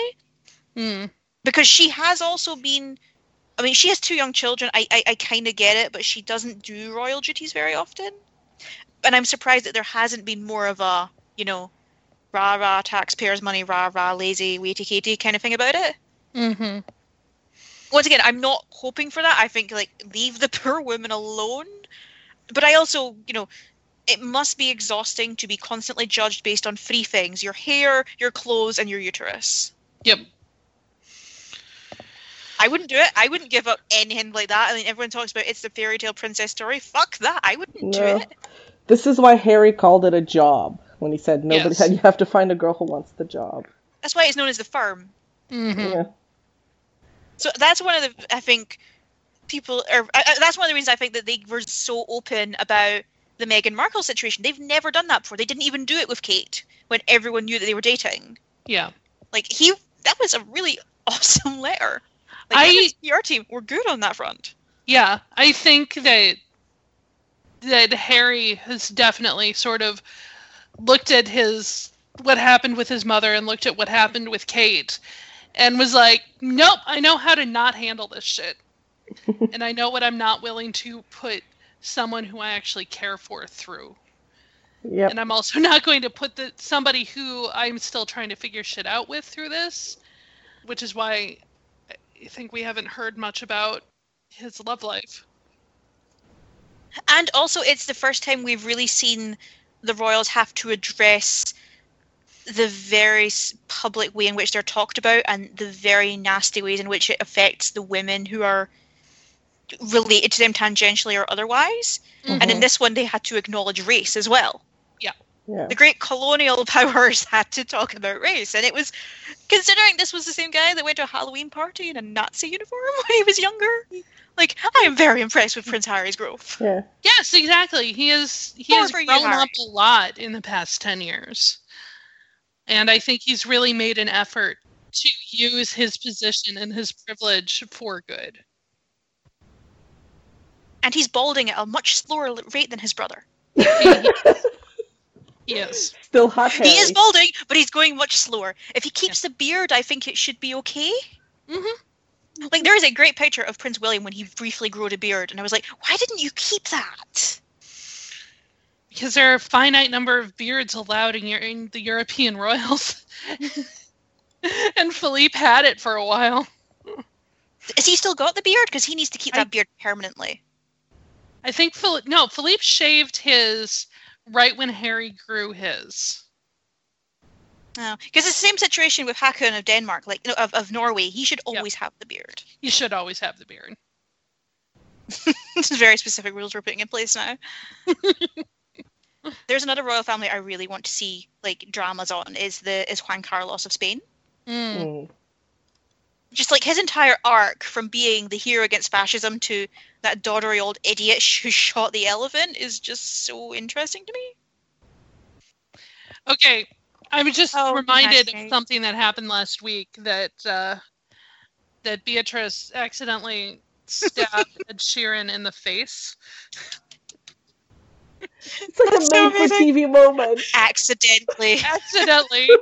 Somebody was like, hey, can you knight me? And she was like, sure, let me grab a sword. And she waved it around a little too energetically. Why was the sword sharp? Also, Queen Elizabeth, teach your grandkids how to knight people. Or at least how to properly handle a sword. Oh my god. I know, right? So disappointed. Yeah. There is one royal family I'm kind of surprised we don't have a ton of movies about, because those would really be kind of the royal Kardashians. The Monaco royals? The fucking Monaco. Oh, yes. What the shit? So much to talk about there. Like, come on, keeping up with the Grimaldis. It's... I mean, we did get that really terrible Grace Kelly movie with Nicole Kidman. Bless. She tried her best, but that is a bad movie. Yeah. I mean, the basic tenet of that movie is true love will save the day, and also the most important issue is that Monaco keeps its tax-exempt status, because we can all relate to that. That family's just primed for... There is an actual Princess Diaries daughter that Albert has. He has an American teen... Well, she's not An teenage American anymore. illegitimate teenage daughter. Yeah. He's got 2 illegitimate kids. Well, there Yeah. one's a son, and there weren't any books about that, so we don't care. But like, Jasmine is straight up Princess Diaries. Have you seen the Monaco twins? They are very cute. They are very cute, and Charlene looks much more relaxed since she gave birth to them. I've always liked her. I mean, there was so much that, oh, she looks miserable, and it's like, she looks stressed and annoyed with everyone. I relate. Yeah. And she looks, and I love her short hair. She's very cool. I'm a little disappointed in how Andrea Kazuragi grew, because he used to be dreamy. He's less dreamy now. Yeah, I got snaked down a Wikipedia hole trying to, like, do a crash course on the Grimaldis, and because all I knew was Grace Kelly and Rainier, and that was it, pretty much. Yeah, but no, all the kids, like, plenty of TV scandal fodder there. All of the personal trainers and illegitimate babies. Definitely. I think you could just make a Princess Caroline show. That would be awesome. Yep. Like, someone call up, like, Shonda Rhimes or something and tell her, hey, do you want to make this? Yes. Yes, it would definitely be better than Rain. I'm in the middle of season 2. There's ghost sex. Oh. How has that show lasted as long as it has? I don't know, but the 4th season was going to start airing next year, and that'll be the last season. Because after that, it's Mary Queen of Scots, right? So she has to die at some point. She has to die at some point. I don't know if they're going to get that far. What accent does Mary Queen of Scots have in this show? It's a received pronunciation. She grew up in France, and she is currently the Queen of France, while also being the Queen of Scotland. So, why would she have anything other than an English received pronunciation? Makes sense. Exactly! It's good times. Hey, Zara's pregnant. We're getting another English royal baby this next year. Well, she doesn't technically have a title, so... Royal tangentially related. Yeah. The Queen is getting another great-grandchild. That is a very cute picture of her with her younger grandkids and the great-grandkids. Yes. Yes, she seems completely delighted with Charlotte. She couldn't deal with the kids, but the grandkids and the great-grandkids, she's good with that. Well, I mean, that's pretty standard, right? Yeah. Now that we know about Hot Harry and Meghan Markle, can we please have that sequel to the Royal We With the Fuck Girls where Freddie has his American... It's pre-written for you girls. Yep. Please. It's all there. Ezra, our agent didn't immediately ring them up and just say, hey, I've got a pitch for you. So, we're ready for the wrap on this year? No, I want to do your quiz. I made a quiz for you guys. Oh, Oh, right, that's right, the quiz, quiz. the quiz. I'm sorry. Okay. Sorry. So it's been a tough year. It's a year of strife and terror and uncertainty. And I felt that really the only way that we could wrap up this year in style was to pit 2 of my dearest friends against each other for my love and attention. So, here's the Anglophies end of 2016 quiz. Da-da-da-da-da-da. I didn't have the music. I was going to get some and I didn't. So, we have 36 questions, 3 rounds. 36? Yeah, but they're yes/no questions. Okay. So simply you have to answer yes or no to them. Divided into 3 rounds. The winner will get, I don't know, go treat yourself to something nice. Wait, you're not even gonna foot the bill on this? I will foot the bill. Okay, so we will start with Alina and then Raiden because A comes before R. Oh, I see how it is. You're not allowed. If you get the question wrong, there's no point given. You 1 point each question. Are steals allowed? No, Damn. because it's a yes/no question. So if you steal, there's really only another answer to give, and that really doesn't seem fair. You know, I only had 90 minutes to make this quiz. I will do a bigger one next year, and I will make it more complicated. Excellent. So, as I said, there are 3 rounds. Let's start with round 1. Are these real lyrics to songs from Eurovision Song Contest entries? Yes or no? Question 1, Alina. Your bum has feelings. Your bum is a part of you. Don't put it on chairs. Your bum has an opinion. Real song or not? Eurovision. I'm gonna say real. Yes, it is. That's from Austria. Question 2, Raiden.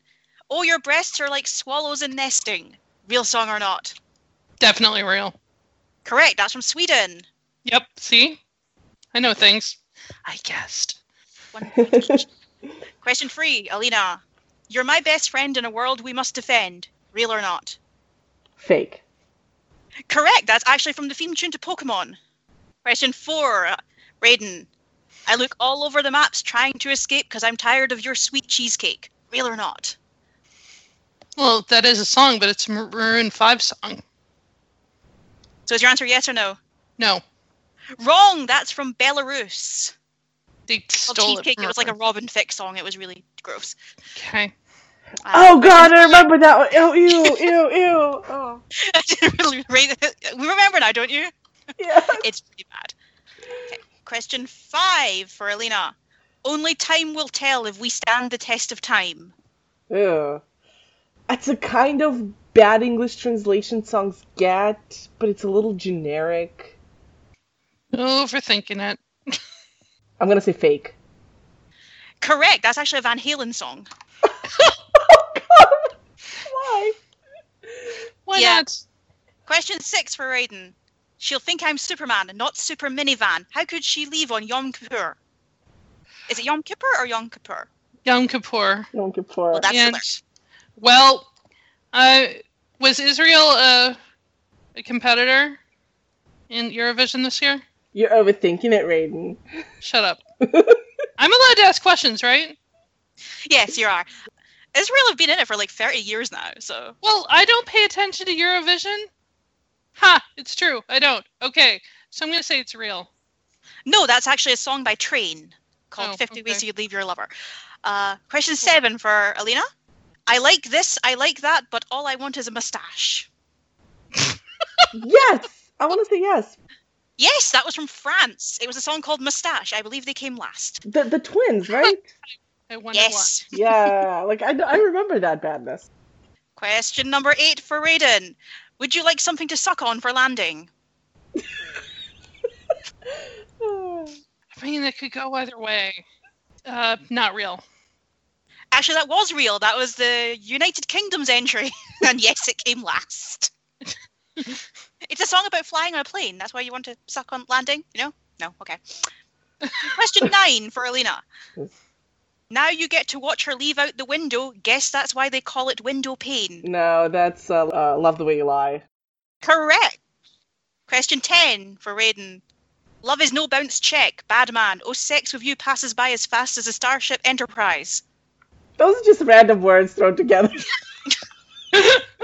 You're free to ask for me to repeat them if you like. I don't think that's going to help. Real. Correct. That's from Austria. Sure. Question 11, final one for you, Alina. When you love me, everything is groovy. They don't like it, sue me. That's Train again. Yeah, I was tempted just to put all those ones as Train. God, it's the hefty garbage bag love song. Oh. I felt that would have given it away a bit too much, so I didn't put that in. Question 12 for Raiden, final one of the round. Do you want to be more than just a friend? Do you want to play cybersex again? If you want to come to my house, click me with your mouse. Real. Correct! That is the San Marino social media song. They didn't get through to the final of it. So, end of round 1. Alina has 6 and Raiden has 3. Round 2. Is this the title of an actual Highlander Scottish romance novel? Starting with Alina. 1. A Scot in the Dark. Real. Correct, that's Sarah McLean. That one's 2. good. I haven't read that one yet. No, I've read her first one. 2. Raiden. X marks the Scot. No, that one's real.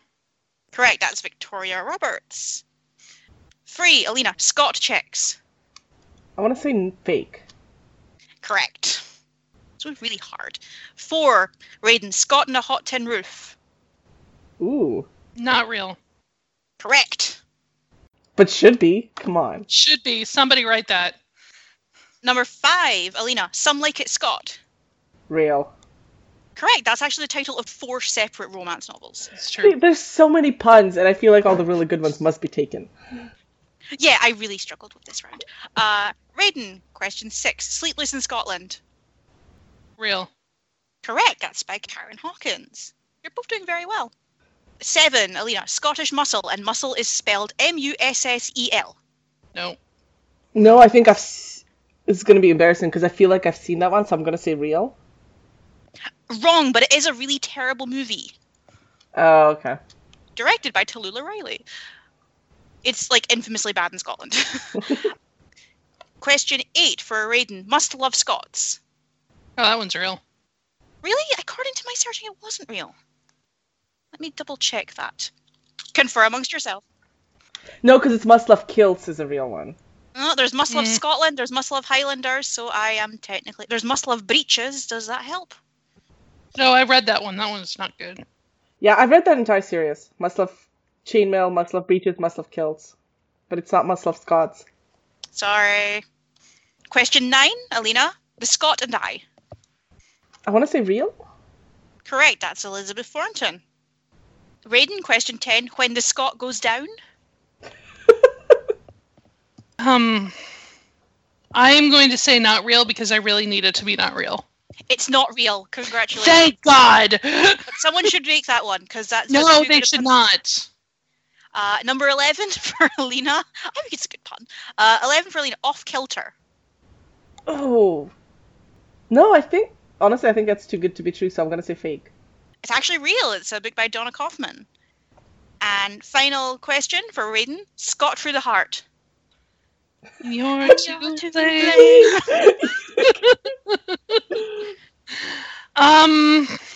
Real. No, it's not real, actually. Now, someone definitely has to use that title. Come on. Definitely, Yeah. and then give us royalties. Yeah. Or at least 3 copies. At the end of that round, Alina has 10 and Raiden has 7. Everything to play for as we go into the final round. Are these the names of actual members of a different royal family from around the world? Okay. Okay. So, Are you including titles? this is just prince or princess and then their first name. Okay. So, let's see how much time you guys have spent on Go Fug Yourself. Mm-hmm. I will give you an extra point if you can name the country. Okay. Okay. Okay, so, Alina, question 1. Princess Angela. Fake. Wrong, she's real, but I'll give you a point if you can name the country. Denmark? No, she's actually a princess of Liechtenstein. Oh my god. It's She's one not of a the real few- country. She's one of the few black princesses in the world, so Oh. that's how she's best known. Question 2, Raiden, Princess Anna. Well, I mean, she's a sister of Queen Elsa, so... There's probably a Princess Anna somewhere. Is this currently living? Currently living, I should state. No. Correct. Huh, that's Question kind of 3. surprising there isn't currently a Princess Anna. Yeah, I was really surprised too, actually. Question 3 for Alina, Princess Tatiana. The Russian royal... I don't know if you're counting the Romanovs who are still counting themselves as... Although I don't think I am there's counting Tatiana. royals who have titles but don't have kingdoms as well. I think she's Maria. I think the... I'm gonna say fake. No, real. But I Huh. will give you a point for country. I don't think she's one... There's one of the Romanovs named Tatiana, but there could be, like... Let's say Bulgaria. No, it's Greece. Okay. Similar kind of situation. Yep. 4 for Raiden, Princess Leia. Leia? You can ask for spelling. How do you spell this? Lea. That's it? Yep. We are very bad at this. You'd think we'd be better. We just spent an entire episode. The expanded quiz we do next year is going to be epic. We'll get theme music and everything. Do, do, Not- do, do. Not real. She is real. Give you a point for the country. Thailand. No, Belgium. Oh, okay. We know nothing. You didn't know that either. Question 5, no arguing on the quiz. Prince Louis. I don't think there's a current Prince Louis. Wait. Is there a Monaco Louis? Okay, let's go with yes. Correct. Name the country. I'm gonna go with Monaco. Wrong. I will throw it open if you want to guess on this one, since this makes sense for a steel mill. Not the UK. I believe not the Low Countries. We already did Liechtenstein.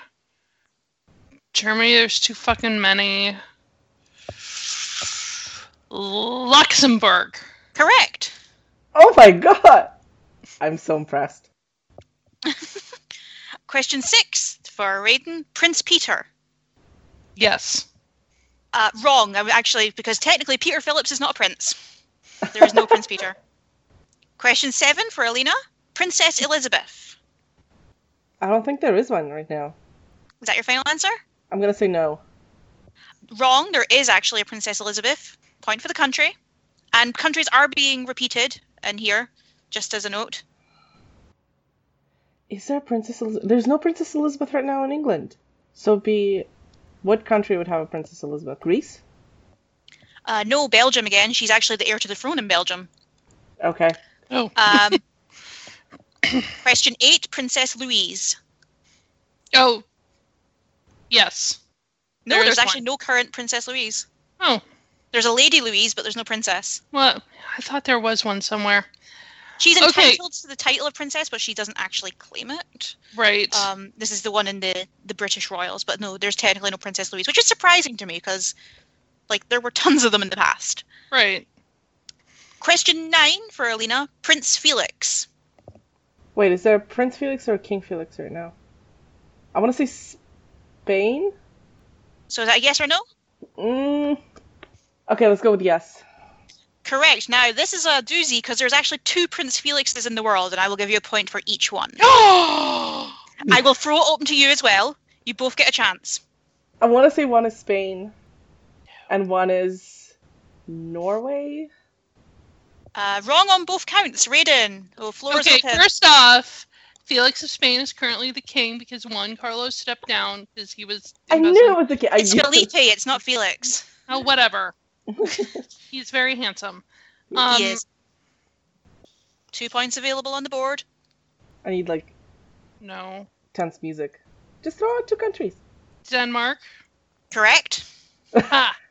One more? And the Netherlands. No, it's Belgium again. Damn it! 10 for Alina. There's like 5 people who live in Belgium, and like all of them are the royal family. You know, I don't make history, I just make the quiz. It's true. Back to the round. So it's now question 10 for Raiden. Princess Gabriella. Yes. Correct. Country. Monaco. Correct. It's 2 points for She's you. a baby. Even though she's the oldest, she is not going to be the sovereign. Because That does suck, doesn't it? that does suck. Question 11 for Alina. Princess Alexandra. Yes. Correct. Now, for this one, I will allow 2 answers. Because one of them is technically not a monarchy anymore, or really a country, but she is also from another prominent royal family, so I will allow it. So could it be Greece again? And Sweden. No. Raiden, want to take a swing? Well, I'm going to guess that the country that's not a country is Yugoslavia. No. It's actually Hanover. Oh, Ah. She is one of the daughters of, I believe it's Princess Caroline? sure. After the Kazaragis. Right, She right, married- right. Like, some prince who she apparently hated, but still married him anyway. It was Mm. the Grimaldis, guys. Whatever. And there's another one. No, she's the same one, but because she is also a princess Oh. of Monaco, Oh, okay. I I think I see. worded that wrong. My apologies. This is my first time quizzing. And final question of the round and of the quiz for Raiden. Prince Odysseus. No. I think it's yes. Wrong. Well, kind of obvious. What, do you want to take this one, Alina? Greece? Okay. Correct. And I have there a it quibble. Mhm. I found a currently living Prince Peter. Wait, who is the living prince? He's the hereditary prince of Yugoslavia. Okay, they don't even have a monarchy or a country anymore.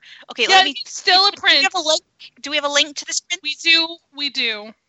Let us see this. I will coordinate again as we do. Peter, hereditary Prince of Yugoslavia. There's a Wikipedia entry, so it must be true. That's right. He's very handsome. He was born in 1980. Is he single? He's single. Do you get any perks marrying into a deposed royal family? Titles. I would like to find out that even with that point, I still win, so. Okay, I will give you the point, Raiden. Which means you got 6 in this round, and Alina got 4. So that means... That Alina only won by 1, which is important. Correct! Raiden has 13 points, and Alina has 14 points. You win! No, it's the other way around. Someone wins! Thank you for joining us this week on Anglophies Quiz. This quiz was brought to you by Kaylee's parents. Hey, turn the fucking music down, Kaylee! And we will see you sometime next year when I come up with a proper quiz and we can get a guest or something. Okay. See if Clay was free and we'll put a bunch of Dracula We should questions do our in. own big fat quiz of the year. Yeah. Yes! Oh my god, we should do a cross podcasting Yeah. quiz of Yeah. the year. And we'll have Jimmy Carr's laugh just queued up as a soundbite. Yes. That can be the way to signal the end of the quiz. There we go. Okay. So this has been episode 51. Thank you, Kaylee, for that edifying quiz. Remember your Eurovision, guys. It will help. Yes. So we will be back at you in the new year. 2016 is finally fucking over. 2016 is almost over. Don't ask what it can do in the next 20 days, because we don't want to know. We don't. You're good, 2016. You can stop now. Please. Please. And one can only hope that 2017 will be less upheaval-y, but I kind of doubt it. But we'll be back at you next month with something new to talk about. Hopefully, God willing, not Oscars So White, the third inning. Oh god, don't jinx it. There's so much to hope for. There's so much to hope for. But in the meantime, go see Star Wars, because Nazis don't want you to. All right. Have a lovely holiday season of your choice, everybody. And my holiday wish for the world is may you have an adequate amount of the self-medication of your choice. Bye! Bye! Bye-bye. You have been listening to Anglophies, a Made of Fail production. Ha! We're actually working on the headphones on the first try. It's Yay. Christmas Miracle. It's December 11th! It's a Christmas Miracle, Alina.